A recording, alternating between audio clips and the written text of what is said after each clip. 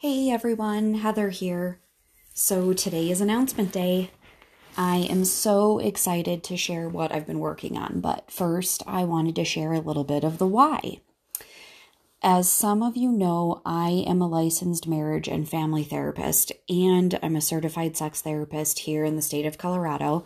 I have a private practice in Parker, and a lot of you know that for the last year, I underwent chemo, surgery, and radiation for breast cancer. And while I can now say I am cancer free, I am still very much healing physically and emotionally. One of the areas of my life most affected by breast cancer and treatment, and talked about the least, is sex. After finishing treatment in March, I kept having a memory. I kept going back to a time, it was right after I finished my 12 weekly chemo treatments of Taxol and carboplatin, but right before I started the really nasty chemo, known as Adriamycin, also known as the Red Devil. I remember I had chemo on Tuesday, October 6th. I almost didn't get chemo that day, actually. My kidney and liver numbers were really bad. My blood numbers were really bad. My body just was not holding up. I would end up actually needing a blood transfusion that next week, my first one after that chemo, but I did end up talking my doctor into giving me that chemo. By that Thursday, I was really sick. I was anemic. I was a fall risk. I had pretty much stopped eating and drinking. The pain was intense. At this point, I needed help changing. I was so dizzy and faint. The migraines were bad. The neuropathy in my fingers, it was so bad. It felt like I had slammed them in a door and burned them on a hot pan at the same time. So by that Saturday, I definitely needed a shower. Well, that Saturday was October 10th, and it was my 5-year wedding anniversary with Jer Bear. And when Jeremy got home from work that day, he had agreed to help me take a shower. I needed to be watched at that point just to make sure that I didn't pass out, to make sure that I didn't fall, that I didn't get hurt. That day, I had just about enough energy to get in the shower, sit on the little seat, and let my head lean against the wall. And while my husband was bathing me, he was kissing my head while he was holding it up to wash it.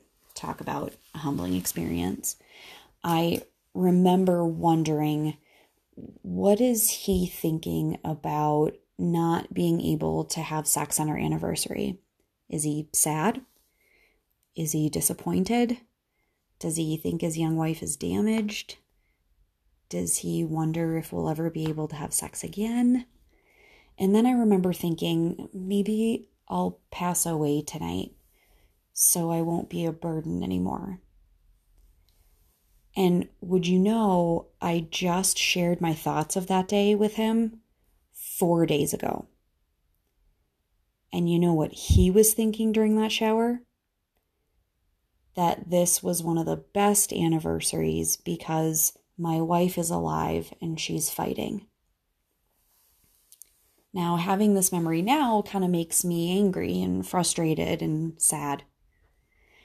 I'm not in those depths of hell anymore, but in a lot of ways, my body and mind are still really struggling. The effects of cancer and treatment on me sexually just suck.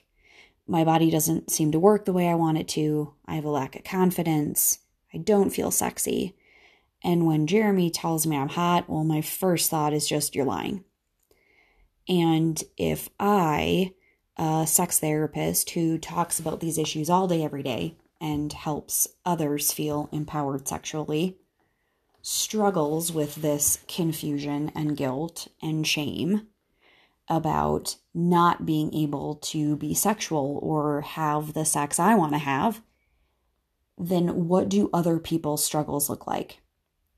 So I've been asking people, and I hear the same thing over and over again. I just don't talk about it. Well, screw that. Illness and treatments have so many sexual side effects physically and psychologically, and people have no idea how to resolve them or even that we can do something about it. It is my job, and now my life, to talk about this. We all know someone or are that someone whose sexuality and sex life have been affected by chronic illness and cancer, physical disabilities or limitations, and the treatments for them. So, my announcement is that I am starting a podcast, and I'm calling it Success Story. I'm going to share my journey, which is freaking terrifying, and Jeremy and my sister and others have agreed to help. And I hope that others will join me on my podcast and share their stories as well. I know that people will benefit from this. I don't want to say that we're going to normalize sexual difficulties and crappy feelings, because saying that cancer and chronic illness is normal is scary. But I do believe that we need to humanize the fact that the way that we view ourselves sexually and experience sex with ourselves and in our relationships is deeply affected when we get sick and have to go through treatment. I want to facilitate conversations about and bring awareness to not only the effects of chronic illness and cancer on sex and relationships, but also what the hell we can do about it. Sex should be about connection and pleasure, but all too often with cancer and illness, it becomes about guilt, frustration, pain, shame. I do believe we can break and then become unbroken. I'm still working on this part. I'm still writing my success story and working on living it. My goal with this podcast is to inspire hope that people can feel unsuccessful, but that a majority of the time there are solutions and ideas and people who are willing to help. You can be a success story. If you're struggling, people have been where you're at or where your loved one is at. Sex can be about connection and pleasure again. Illness and sex, not talked about much. I'm going to talk about it a lot.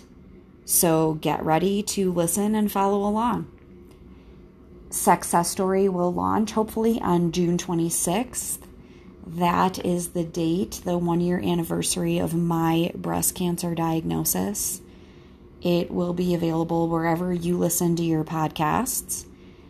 If you're interested in coming on the podcast, being interviewed, sharing your experience and story with chronic illness and sex, please DM me. I'd love to have a conversation about how that can look.